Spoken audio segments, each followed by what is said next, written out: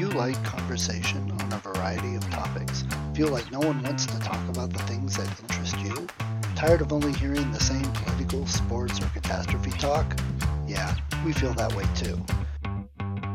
Join two high-functioning geeks as they discuss just about anything under the sun. We can't tell you what we'll be talking about each week because we don't know where our brains will take us. It will be an interesting conversation though, so hang on and join us. Here comes the Relentless Geekery.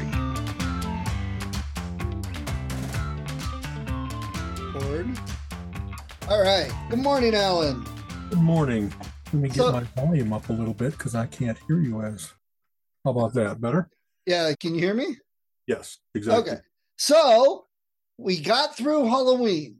We got through, and I don't want to say got through. We enjoyed Halloween. We enjoyed Thanksgiving. We enjoyed Christmas and New Year's. And now it is the best time of the year. Why do you think that? Because a lot of people think this is the doldrums. You're waiting for it to be like warm again and stuff like that. But okay. Here's my issue. I love the holidays. That's all we've talked about for 4 months. Horror movies, watching Christmas horror, Thanksgiving and eating and buying presents and New Year's. We'll talk about New Year's too. I love the holidays. And when my kids were little, I loved it and had a great time. It was just such a great part of the year. I always look forward to school starting because it was the next 4 months were just fantastic. And then I always got depressed in January and I could barely face the new year. So I created Star Wars month. January is Star Wars month. I listen to Star Wars music. I watch the movies. I play video games. I play board games. I read books. I read comics. I engross myself in Star Wars. Totally look forward to it. And it helps. That's very funny. It's funny. I guess it's I like introverted things. I love going out. I love going to concerts and comedy shows and parties and stuff. But one of the things that I really like about having seasons, when I lived in places where there weren't seasons, it was very weird to be out in California for a couple of years and have it be perpetually, hey, I should be outside. I should be going for a walk. I should be taking. So I really like cabin fever type stuff. I like where, hey, I just got a bunch of books for Christmas. Let's take the time to read them instead of being, they go in the shelves and I hope I remember that I really wanted that when I got it, right, et cetera, et cetera. It's recharge time. And Colleen and I still get out. For instance, we love going for a walk. And this year we're talking about finally doing cross-country skiing. I've been snowshoeing. She has not. Just getting out. We have wonderful metro parks here in Cleveland that have places that you can do that. You can rent those things there as well as have your own. But that's getting out because the air is clear and it's brisk and stuff like that. A lot of the rest of the time, it's okay to hibernate. It's okay to get cuddly and stay in bed and read and that kind of stuff. Right. So I never had the doldrums. I take that back. As I've gotten older, I think I have a little bit more SAD, seasonal affective disorder. There being less daylight during the day makes it just like when I wake up and it's not even light out yet, I'm logy. I'm like, oh, it sure is nice and warm in this bed. But you know, especially things have changed. I'm now in my 60s. When I was in school, that is, especially college, I really loved the start of the new year and just being outside, going to school and stuff like that. When I was in Champaign-Urbana, I used to love being there for intersession. School often didn't start up until January 15th, but I was often down there because I was helping get ready for the MBA program, or I was already working at Garcia's, or I was doing things for Plato. And it was a magical time to be there when you had this whole campus that's built for 35,000 students, but there's 5K of you there. Right. So I used to work on Plato, play games on Plato. You could go and take a seat, any seat that you wanted, instead of being the crush of people in the zoo. You went to Zorba's or Hip Pocket for your gyros, and instead of being get in line and et cetera, and try to hope that by the time you get your sandwich, a seat is opened up. It was just, you go into the Union, and instead of having to worry about who else is shooting pool or playing video games or pinball, you just had the place to yourself. It was that Omega Man thing. And I kind of like that. If the world was like 90% die from some plague, not COVID, of course, it would be okay to be one of the survivors and just have the place to yourself.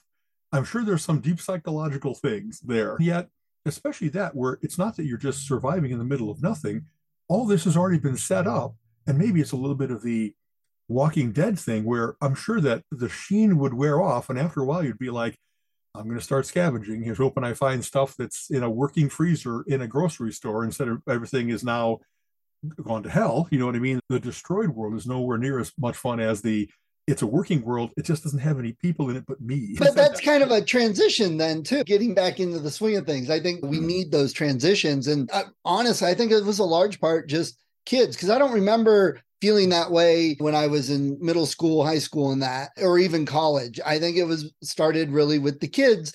Just, it was that there's only so many Christmases, only so much time I'm going to have them as kids. And it started it's over again. What do we have to look forward to now? And I think that just started. So I made Star Wars month.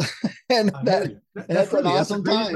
That I remember my mom and dad are now either gone or in a capacity, but we had wonderful, like between Christmas and New Year's. That's when you'd break out the jigsaw puzzles. You'd play hearts at night. You'd play like all the bowl games were on, and we'd have a little betting pool for as if we know who's going to be in the Astro Bluebonnet Bowl. But we put a little pool together that says my mom would pick, hey, who has the fancier helmets? So that kind of thing. And it was really, as I got older, I guess I was often running out to spend time with friends in high school and in college.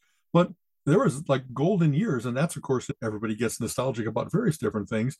It was so nice to be in the house where, hey, there's going to be great leftovers. We can just have is anytime we want. There's still all kinds of Christmas nuts and candy canes and stuff like that. And just the company of my parents, where it wasn't only being purposeful, but having a chance to just, I don't know, have the conversations, the end of year conversations with them. How's my relationship going? Of course, moms ask about that kind of stuff. And actually, my mom wasn't really pry-y about that. It wasn't always, where are my grandkids? But it really was. And of course, not with just my parents. I have two brothers, and they're both brilliant and game and fun. And so we'd go sledding on the hill. And I had a best friend growing up too, from like fourth grade on. And it's really cool to just be like, what do you want to do? I don't know, but I'm coming over. And he lived in a house where at Elk Grove Village at the time, he was on the edge of the village. Beyond him was prairie.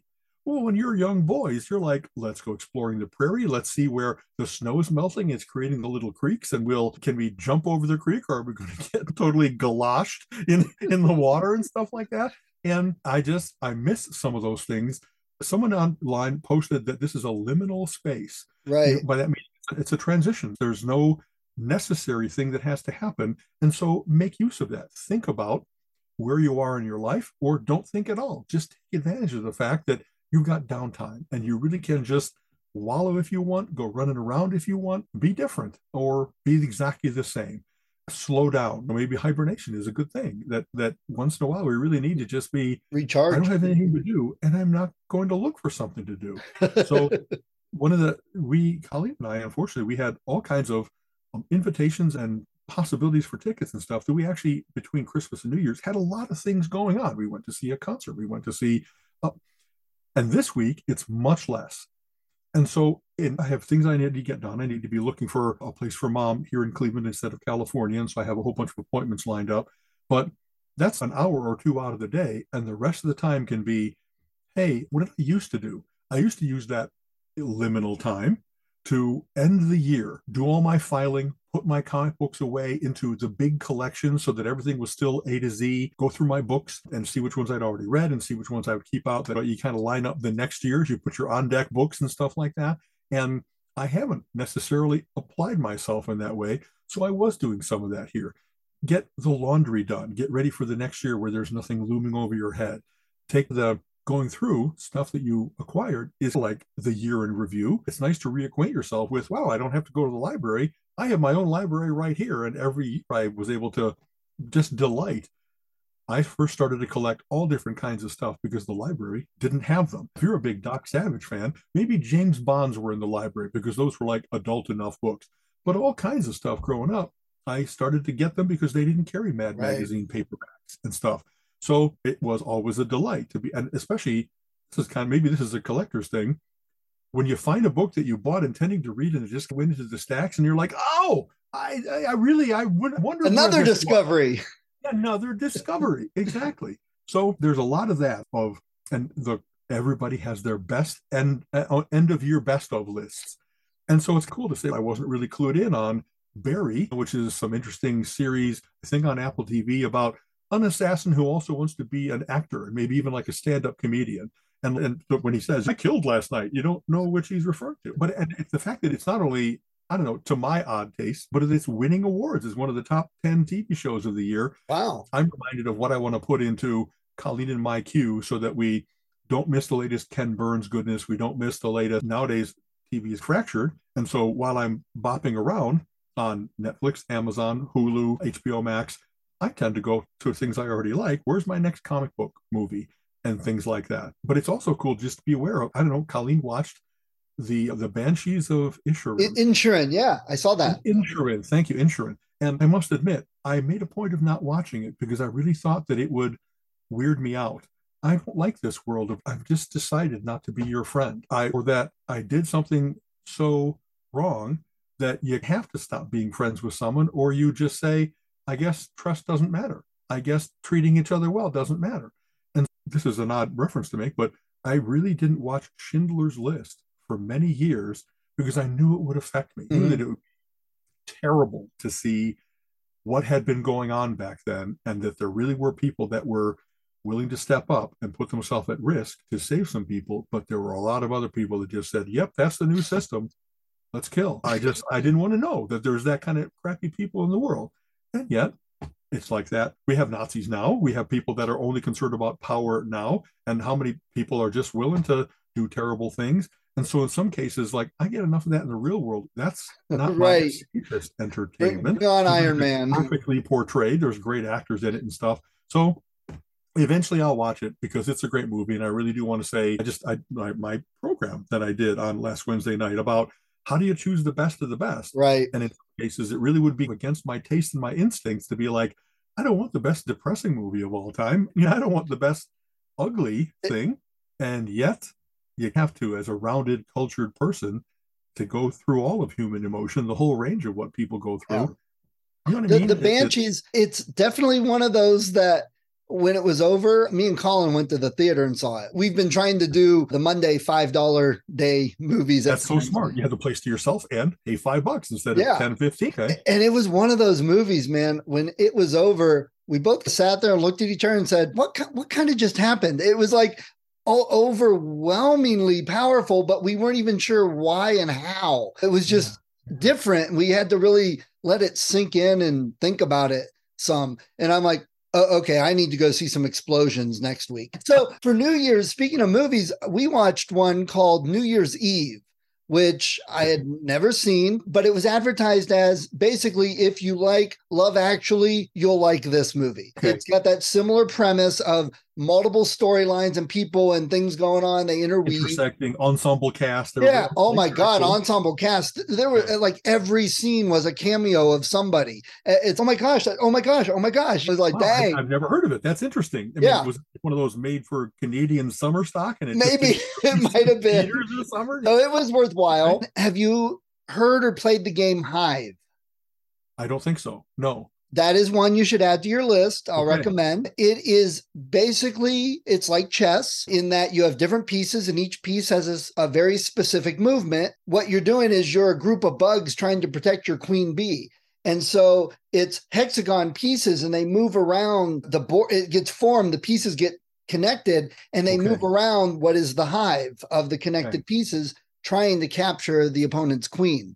Now, we've played it a couple times at the base set, and it's kind of, okay, base set is okay, but not the best. So I ordered 3 extra pieces that they put out, like DLC, and it changes. It's okay, no longer can you win with that one strategy because these pieces changed it. So it's a good, if you like chess, you'll probably like this. It's a twist. And I do. Interesting. Okay. And that was New Year's for me. Okay. We had a nice quiet New Year's. We went out to Aladdin's, which is one of our favorite local places. Yes. And then we went to I thought it was CSO, but instead it was the Cleveland Pops Orchestra, which is a smaller version of the full CSO, but they played the music of James Bond.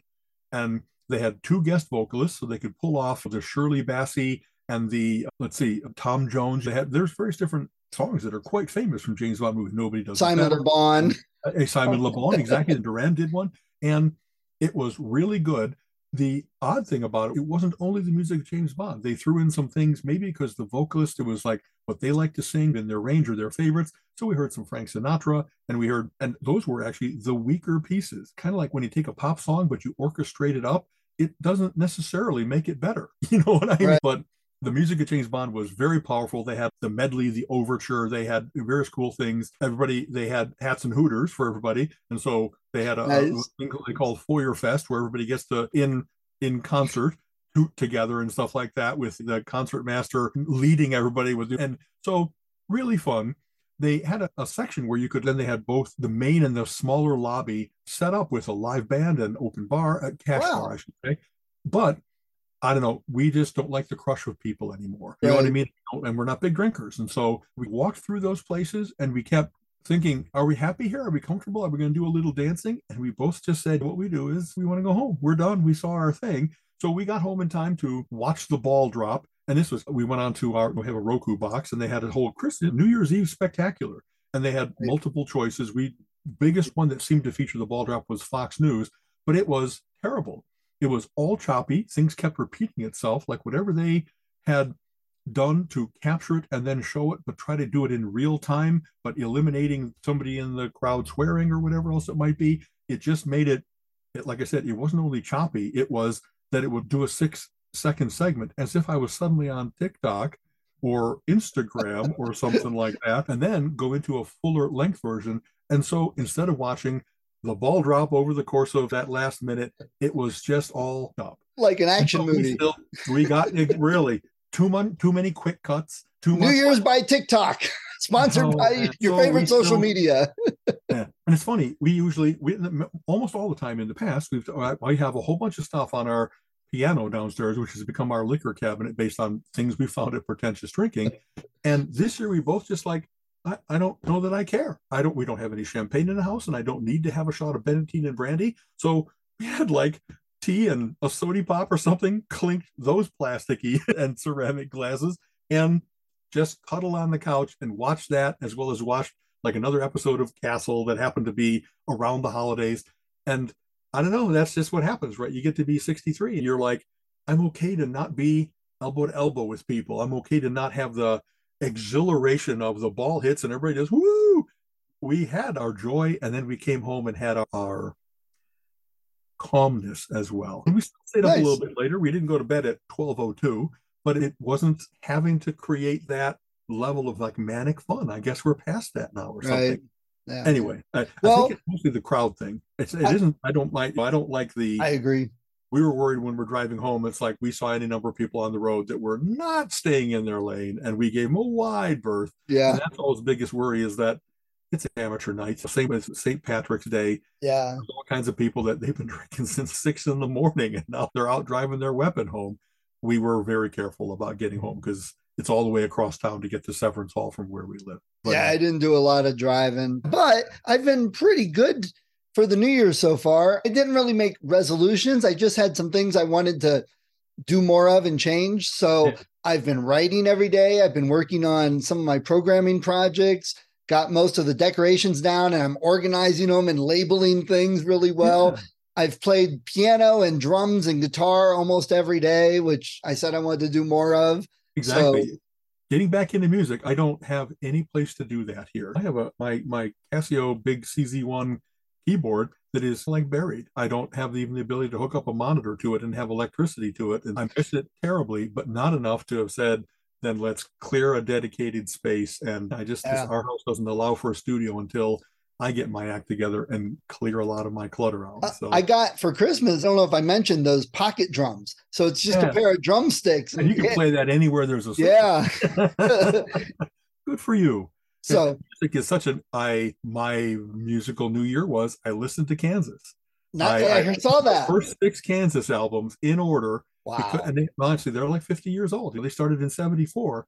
And yet, man, do they hold up. They're complex. And Steve Walsh and Robbie Steinhardt was one of those groups that actually had 2 lead vocalists. And yet they really were great at what kind of song is this? And do we want to have the rougher bluesy or the soaring operatic? And they wrote great songs of multiple different topics and lengths. Not a lot of love songs. It was more like deeper stuff than that. So all the things that I loved about them when I first discovered them, they're still all there, as well as they're one of those groups that has a difficult history. They had multiple breakups and regatherings because of a couple of members of the band went really Christian and they wanted to make Christian rock. And that's, wow, that's taking us off the charts.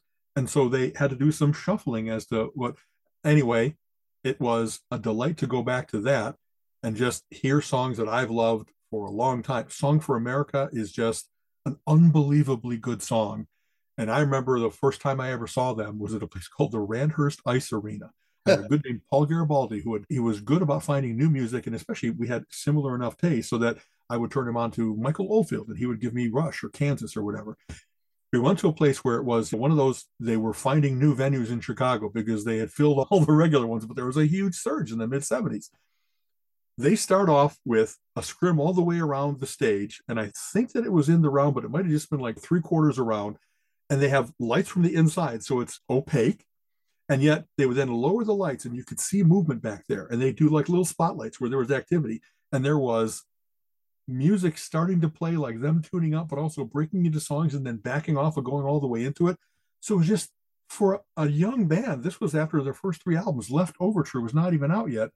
It was phenomenal stage presence and phenomenal build-up. And then they drop the scrim all at once and they go into Song for America. And it just was like, and there was nobody there because Left Overture was not out yet. That was their big breakthrough album. Breakthrough, yeah. Everybody that was there was a total fan, and everybody just wet themselves with how fucking cool it was.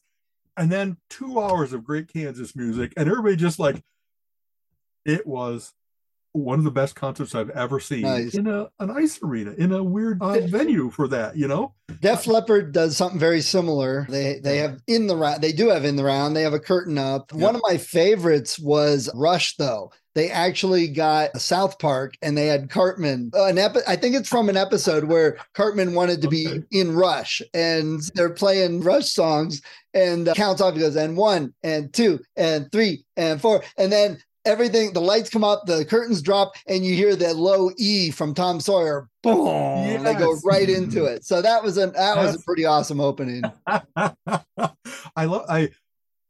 I've seen, we both, I'm sure, have seen so many concerts by now. And when you really see, speaking of Cartman, he has like the thing where he has to sing the whole version of Come Sail Away whenever somebody starts it up. Yes. I remember seeing Styx where they played like an hour and 10 minutes. They totally phoned it in. It was the most prefabricated nothing. Maybe they already weren't getting along. Maybe somebody was sick with the flu and they had to get off the stage. But that was one of those where while it's going on, it's okay. And then the show just ends so abruptly. And everybody in the audience is going, aren't they coming back? Like, how is it already now ending? Is this intermission? Is it? And then they come back for an encore. It's like that. So we've had Moody Blues. I saw 2 different times, one of which same thing. After maybe, let's see, maybe after Seventh Sojourn or something, they really seemed to be tired. And then they took a break for a while and they came back with whatever the album is that has Long Distance Voyager and Time No See.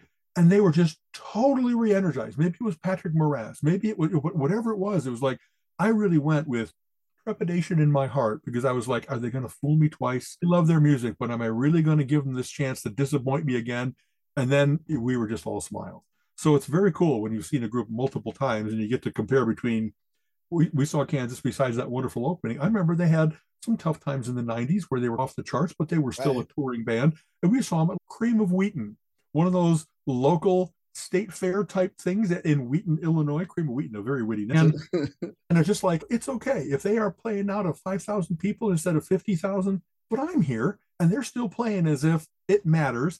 And so I loved discovering that there were certain bands that if you're worried about it, some bands are like the Revival where the whole band is dispersed, but somebody retains the name, the drummer, and he got a whole bunch of roadies to play with him now. And then I saw Steppenwolf where it was just a shadow of themselves.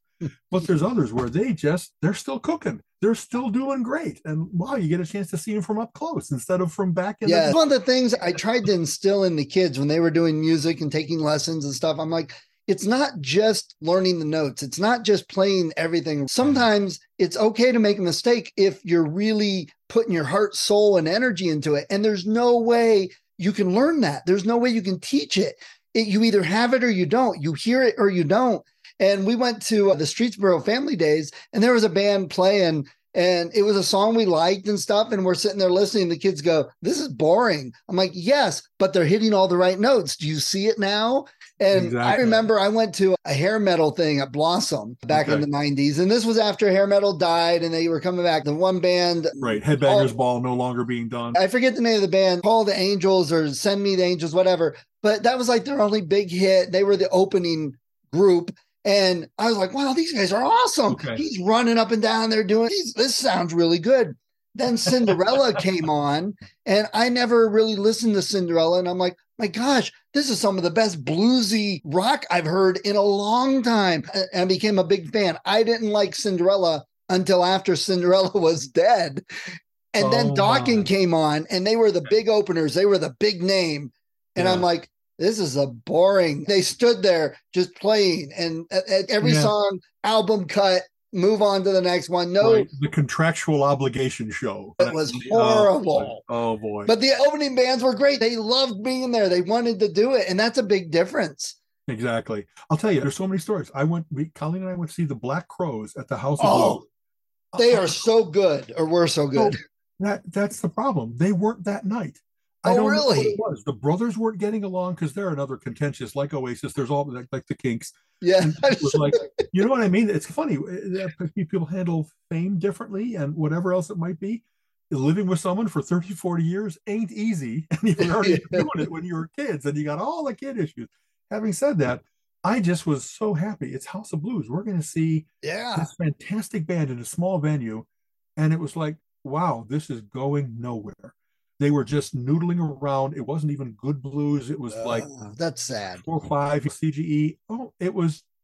I can't tell you how disappointed. And one of those things, like I probably will see them again if they ever tour, because they've broken up and now the brothers are doing various different things. And yet, that was one of those big disappointments as compared to. I remember we've had the privilege of being able to like Scene magazine in Cleveland. It's kind of like the Reader in Chicago. There's all kinds of great music coverage, and especially you go and you read all the various different venues, and sometimes you'll find out, wow, Iron Butterfly is still going, and they're going to be at beginning. They're still playing that one song. They haven't gotten to the end of it yet. That's true, exactly that. Apparently the drum solo continues.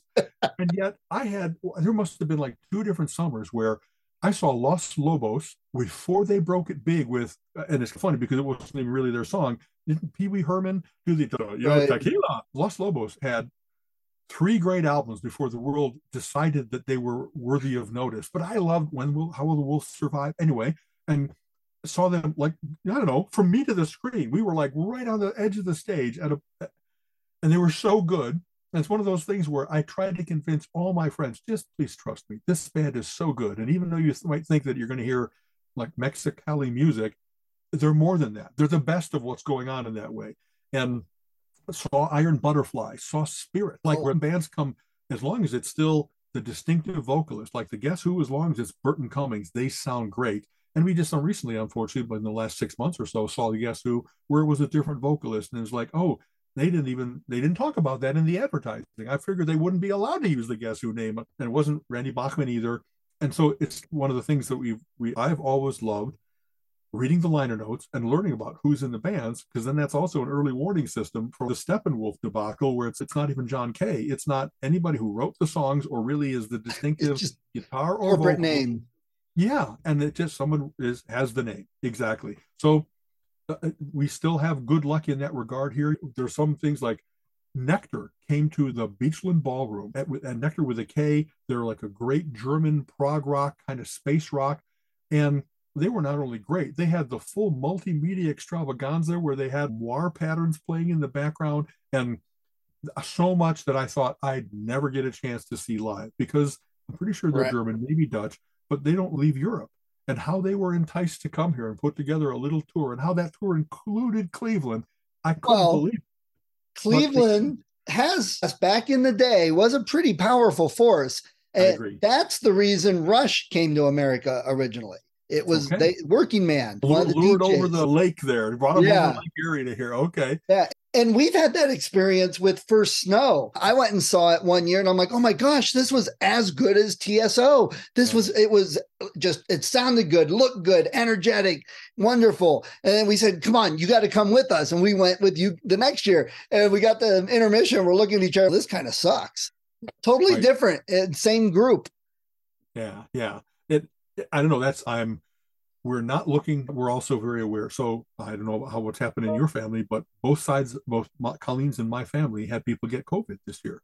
Some people right after the Christmas gathering that we were at. And so I guess we're fully boosterized and we just are lucky, hardy, whatever it might be, but we did not come down with it. But one guy really had to go to the hospital and stuff because it was so in his lungs and all wrong. And on my brother's side, he had his son come up from Florida, and Bruce thinks he got it from going to Walmart when that wasn't the wise thing to do without a mask. And then their holidays, we had this last year, that is the previous year to this last one, where we went down like a day after Christmas. And that's what we did between Christmas and New Year's was recuperate, hide. The world is opening up. The world has declared that we're in the endemic instead of the pandemic. I know I've talked about this before, but we got to be careful because when we were at our James Bond concert, we stayed masked up. Even if it's people going to see the orchestra, there's just enough people that are certain they're right without doing the right thing. And that's just the state of our country is what people we have that are just science resistant or uncaring about others. You know what I mean? There's a mentality. Or like you've said, this is my beliefs and I'm only going to believe that no matter what you tell me. This is what's right. Unreachable. Yeah. Exactly. Now, soapbox time. This isn't the first time this has been around. Think of how many people think they're a good driver that suck, that are continually not paying attention or continually hyper aggressive and tailgating and cutting off and whatever. Think of every smoker in the world that for the last 50 years, 60 years, since we knew that smoking was bad for you and bad for others, people are just like, nope, I'm in service to my addiction and I can't stop. And so you get to share it. And it's really a shock now when it's all banned in restaurants and stuff like that. But we've been at places where for whatever reason, they just decided to not enforce it that night. And we're like, I'm getting out of here. I can't be in this anymore. I've had cancer. I don't need cancer again. And it isn't only a venue where it's anonymous. It's that we have people that we know that can't stop smoking because if you're in that kind of thrall to an addiction, it affects everything that you do. You know what I mean? You make concessions. You stop really caring about others because you've got to do what you're doing. And so there's whatever that mentality is, that willing to be addicted or willing to not care about others, it's still all out there. And nowadays you can't even ask, hey, have you been vaccinated? Because they would tell you, yeah, I was vaccinated. They were vaccinated twice out of the 5 times they could have been. And so those variants I guess if you don't believe in evolution, you don't believe in mutation either. And then you don't think that it's still out there and ravaging the world, despite 1 billion people in China now being in trouble because Colleen and I have to be careful enough for all of us because people are not being careful truly. You know what I mean? FYI, and this reminds me, the last Tuesday in January, right before February, probably no episode because I'll be down in Florida at the yearly conference. But this is the first time we've had the conference in 3 years because of COVID. And we get people from other countries. And I know the management isn't wanting everybody to wear masks all the time because they feel it's impersonal, blah, blah. So we'll see what happens. It's going to be interesting. I have been for a whole month, but I'm heading back to California on the 14th. I was really home for almost an entire month. And it is that being in the airport, being out in California where they got different cooties and people are not paying attention, and I need to be the one that's careful. I wear my mask all the time. I sit not where the gate is, but away, but where I can hear announcements, just because, the more that and this is interesting, I'm philosophical this year about what's going on with people's brains, because I just got a pretty cool book about how being reasonable doesn't matter. I have all my life thought that if you get enough facts and get enough analysis and you can come to a conclusion that everybody would just say, that's right, that's the best laundry detergent because Consumer Reports looked into that for you. And here's how it works on all these various different things. So why would you not buy that? Well, because my mom always bought Oxidol, but it's not the best. Yeah. And there really is that whole, you can lead people to water, but can't a horse to water, but you can't make them drink. And it has been a perpetual frustration. And it's just now that final realization of, I don't think you can. I think that most people really do make up their mind and then gather supporting data for what they already think. and that the way in Right. which they make up their mind is so specious, so flimsy in some cases, that I can't get frustrated by it anymore because it's breaking my heart. I just have to say that I guess because I use Consumer Reports, I have an edge up on everybody because my washer is going to last for 15 years, not 5. And my car is better than yours, and my toothpaste is better. And maybe you luck out and get the same Crest Pro Health that I get. And yet that thing that I thought I was doing, even this whole, I just did my talk about how to consume the best media. And yet I had someone in the audience that was willing to say that's subjective. And so maybe if you heard all the rest of the talk, you found out that there are ways to take subjective in multiple instances and combine them together into an overall opinion from multiple learned sources. And you can really get to, like, that's what science is. It isn't just what you think and how hard you're willing to witness for something. It's how do you get to where there's shared facts and a shared conclusion for all this? And the people who immediately deny that, like, I guess there really is no reaching you. You don't use the scientific method or the opinions of others as well as your own, or that there's no value to expertise. There's so many flaws in how they act and think and operate. And yet, one of those flaws is the Dunning-Kruger effect. When you're incompetent, you don't realize how incompetent you are at judging those kinds of things. Right. So Yeah. I hate to think of, I'm going to write off some 50% of the world, but that's what the votes tell me, is that how much of the world just doesn't try to make the world make sense and be consistent and correspond to known facts. So off soapbox, but I just, here's hoping that there'll be enough people that are saying, I really would like to know what some of the good books are to read and good movies are to see and good TV shows to watch, because I can't get through it all on my own. And I'd rather that, I don't know, at least hedge my bets. It's not that you then become a slavish devotee of Roger Ebert, but it's, wow, there's at least a way to hedge your bets on all these things. And that Right. itself is a way of thinking about it, that it's percentages. It's not yes or no, right or wrong.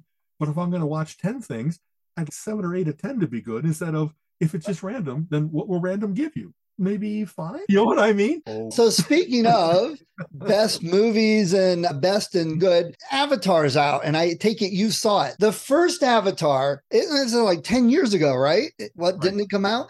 And Yes. it kind of ushered in the new 3D. Very well done and immersive, instead of being tacked on after filming where they do camera trickery, processing Yes. trickery, make it that things come out of the screen at you. And what I liked about it, it wasn't so much I threw something and it bursts out at you. That was 3D. This was more depth. It gave you everything looked like it was depth to the whole screen and not so much things popping out. And I liked that a lot. That's exactly what I thought too, that if you're going to show flying or swimming or various different things where depth of fields really matters, he did it fantastically. Whatever the new cameras are that he's working with and however he stages his shots to capture that kind of stuff, the action is like that it's not two guys like sword fighting where it really is like a side scroller video game, right. But that instead it's swooping around and being in each other. And the fact that some of the stuff, it wasn't, a spear coming at you from the screen. It was, there's like a fire and there's little flinters in the air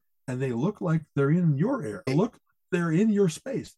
How it was like that is. It was using the maturely as opposed to just, it's a gag. And I think the same thing, the thinking was, 3D is a fad. We'll just throw these gags in. That's what'll get people in. That's what they used to think of, like superhero movies. It's a kid's superhero movie. Just do whatever with it. It's goofy. And then someone made a good one that was mature and people went, that's pretty good. And Cameron did the same with 3D. It's, that's really good.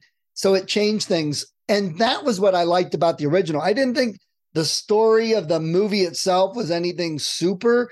It was okay, but without the 3D, it was kind of like, eh.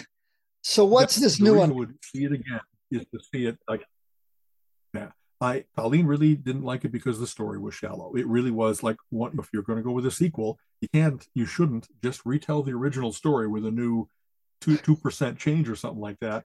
But that was so much what this one was. It was once again the colonial resource abusers trying to take over a planet, and the noble savages on the planet are fighting for their life, their livelihood. It's visual candy. It is not great story, but good. It's not terrible. It just isn't the story isn't as good as the breakthrough technology that we just talked about. So I don't know what people have expectations of movies. I don't mind going to a place where it's, oh, I've never seen that on screen before. That can be enough for me. Will I Yeah. see it kind of like the people that saw Titanic 100 times? It's like it wasn't good enough story to be like 5 times, much less 100. And yet, not my taste is not everybody's. Cameron has done better movies. Aliens was really great. Terminator really great. He maybe because he's so into the technology now, he's immersed in it, distracted by it, and doesn't like. And if he's the one that's doing the screenplay, instead of bringing in better screenwriters and helping them punch it up and tell a better story, but he's an auteur, kind of like Rodriguez, Robert Rodriguez, that he's really great at making movies where he does everything. He does not only the filming and the editing, but he does the soundtrack and he does like the Right. kids' costumes and everything for all I know. And yet, so it's really fun to see a particular vision, but it's also that while there really are, maybe you're not the best at everything.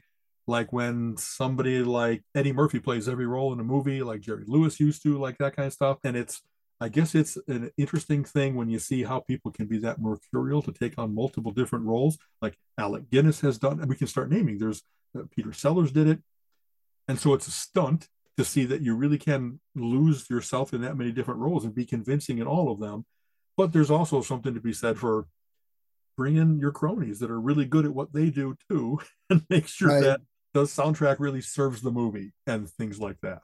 Anyway, I don't know. We're jumping around. John Carpenter has always done the movie music, and his music is great. He's really accomplished at knowing what makes for good movie music. He's So, great in a different way from like John Williams. John Williams absolutely. puts this stuff that's huge, and it's such a part of the movie that without the music, the movie almost doesn't exist.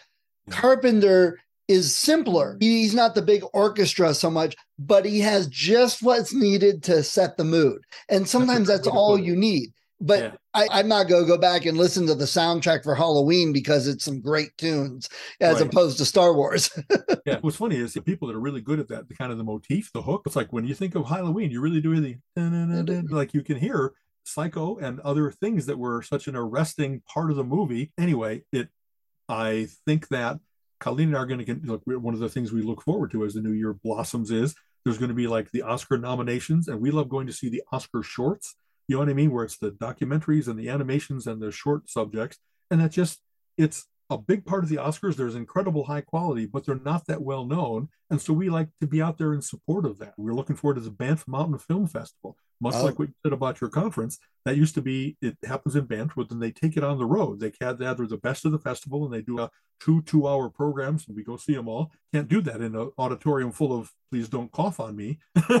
And so here's hoping that those things have been revived, and that even if it has been, we will wear our masks and be careful and stuff like that. But I'm looking forward to that little bit of return to normalcy. We actually have a cruise coming up in, I think, September, October, where we're supposed to go to the Baltic and do a bunch of, and I'm just hoping so much that the world doesn't have a resurgence in a new variant, a new mutation of COVID, or that Ukraine hasn't blossomed into a full-scale war of all of, there's so many things that can go wrong. And as if my cruise doesn't matter as much as any of those big things, but it is our thing that we're looking forward to. And I'm so hoping that the world calms down and gets decent and rational instead of, nope, the crazies won. We're going to World War III. Yeah, oh my God. no. You know what I mean? I just, So we will, on that small scale, we're going to do all kinds of outdoor stuff, like I mentioned, some snowshoeing and stuff like that. But also, everywhere that we want to go to a comedy club, there's people coming to comedy clubs, and be careful. We will continue to be careful because we want to do more. We want to, like we've said for the last 2 years. I don't want to give it up. Like we've said for the last 2 years, it's going to be an interesting year. Let's see what happens. Yeah. Let's see what we have on our list. Let's see what do we have on our list. Let's see. We covered New Year's. We got calendars, strategies. Oh yeah, I think we might have talked about this in previous incarnations. I love calendars, multiple calendars, because I like seeing new artwork on my walls every month.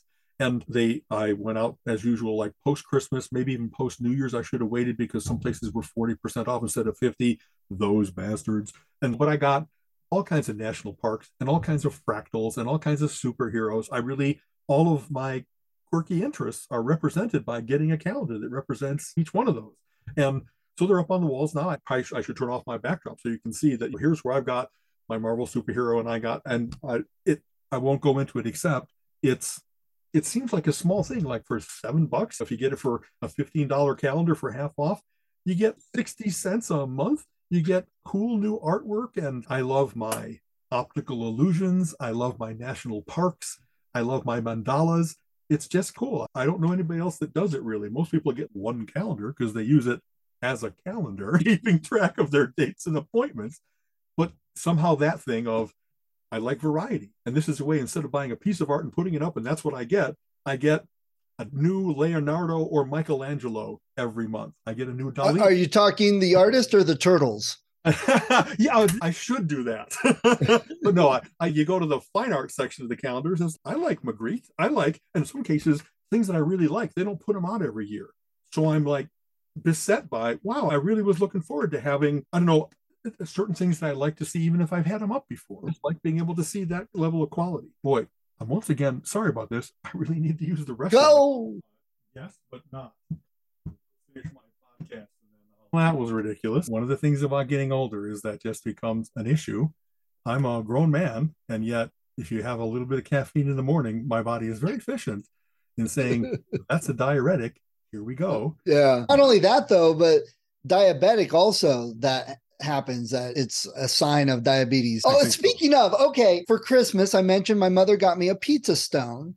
Yes. Even though I've been trying to avoid lots of bread carb type stuff. Carby things, exactly. So I ordered the Carbulose flour, and I had some wheat flour, and I mixed it to try. Okay. And it was King Arthur wheat with some Carbulose, like you recommended. I'm going to work on adjusting the amounts of each so it has a good consistency and texture, but lower carbs. And so I normally, if I have Nino's, I order pizza delivery and I eat 2 pieces. My blood sugar is 160 and up. It could be 180, and it just depends on the day, whatever. So I ate the 2 I made homemade with the Carbulose. Again, I want to adjust it a bit, but it was 144. And I was like, oh, it's better. It really does help a little bit. But that was with more of the wheat flour than the Carbulose. So I'm going to try and adjust it and see if I can get more Carbulose. And if I'm in the 130s after I ate a couple pieces of pizza and stuff, I'll be fairly happy. But here's the weird thing. You want to know the crazy ass thing? I've been eating oatmeal every morning, and I did it this morning, and my blood sugar was 114. Okay, that's very acceptable. I'm good with that, right? Yeah. Last night, I still had some of my ice cream cake from my birthday last month. So I said, I don't care. I'm going to have a piece of that, but I'm going to check my sugar afterwards. You want to know what my blood sugar was after eating ice cream cake? How about terrible, like 300? Try like 105. Explain how does that work? Yeah, I don't know. Because ice cream cake is mostly fat nut sugar? Maybe. It's a high butter fat ice cream and stuff like that. Okay. But that's the thing. That's what I've told people. You got to check this stuff because in that regard, I could eat ice cream cake, but I better avoid mashed potatoes because they're horrible for me. So that's why you got to check, because it could have been maybe because I ate a bigger salad for dinner, it didn't affect as much with the ice cream cake later, or because I exercised earlier in the day. It's why you got to check this stuff to know, not because I'm worried or anxious and paranoid, but I want to know, hey, this ice cream cake didn't affect me. Next time I can have a bigger piece. But if I'm going to mashed potatoes, I better just go easy on it. Exactly. For a while I've never stuck fingers, but for a while I was wearing my Libre device, and that gave me I have not worn it as consistently because 90% of the time I was in my target range. I had certain things that spiked me. And like you said, I learned that if I'm going to go out for sushi, all that rice will really affect me more than I would have ever expected. I thought I was eating mostly meat and things like that. But I really should start the new year off in data gathering mode again and say, if you're in hibernation mode and you're eating more, I don't know, my breakfast, I've switched over to being very keto. I have like little omelets and little sandwiches that are like with turkey sausage and stuff like that. And I make all of our breads with Carbulose flour for half of the bread flour and stuff. But there still have to be things. We just had leftovers from the family Christmas. And like some of them were potatoes, some of them were whatever. I should examine each of those things in the same way. And I guess I make a platter so that most of the stuff is safe. If it goes up, it must be the potatoes. I hope that's the case instead of the few onion things on top of your green bean casserole. You know what I mean? Right. He's did me in. It'd be worth. I stopped doing it because I was satisfied with what I had learned, but I don't have all of my data in. I really should put it on, like I should do it where while I'm in California, and say, if I'm doing more eating out, more fast food, is there any safe fast food? You know what I mean? I'm trying to be careful about that, but I know that it's got to be worse than at home where I really control what I'm putting. And so that's the other thing. People, and we've talked about this, we know this, but people think, oh, that's sugar free. That's okay. I'll have that. No, that's not always the case. Hot chocolate is a great example. So if Swiss Miss hot chocolate, it's ridiculous. It's 40, 34, 40 or something carbs per cup of hot chocolate. And that's just like, woo. But the sugar free isn't too much better. It's like 24. So it's like, if the carbs is the main thing, not the sugar, like people should know, then sugar free, that's not a big difference. But Nestle hot cocoa is like 14 carbs per glass. So they found a way to centrifuge the chocolate down to have the essence of chocolate, but not all the carbs. But it tastes way better than the sugar-free Swiss Miss. Sugar-free Swiss Miss tastes like ass, whereas Nestle hot chocolate at least tastes like hot chocolate. That's the thing. You look at that stuff and people like, oh, fat-free, it's healthier. Not necessarily. Sugar-free is not healthier. Gluten, you got to look at this stuff. We've prophesied this to everybody for the last 2 years. It's really looking at that because I got out the Nestle hot chocolate and somebody's like, that's got sugar. And I'm like, yeah, aren't you diabetic? I'm like, look at this. And I explained it to them and they didn't grasp it. I'm like, I'll check my blood sugar. I'll show you. This will not spike me like you think it will. It's those things you got to learn. Yeah. If anything, one of the reasons for getting back on the horse is a lot of people, myself included, it's the holidays. And so you kind of give yourself a break.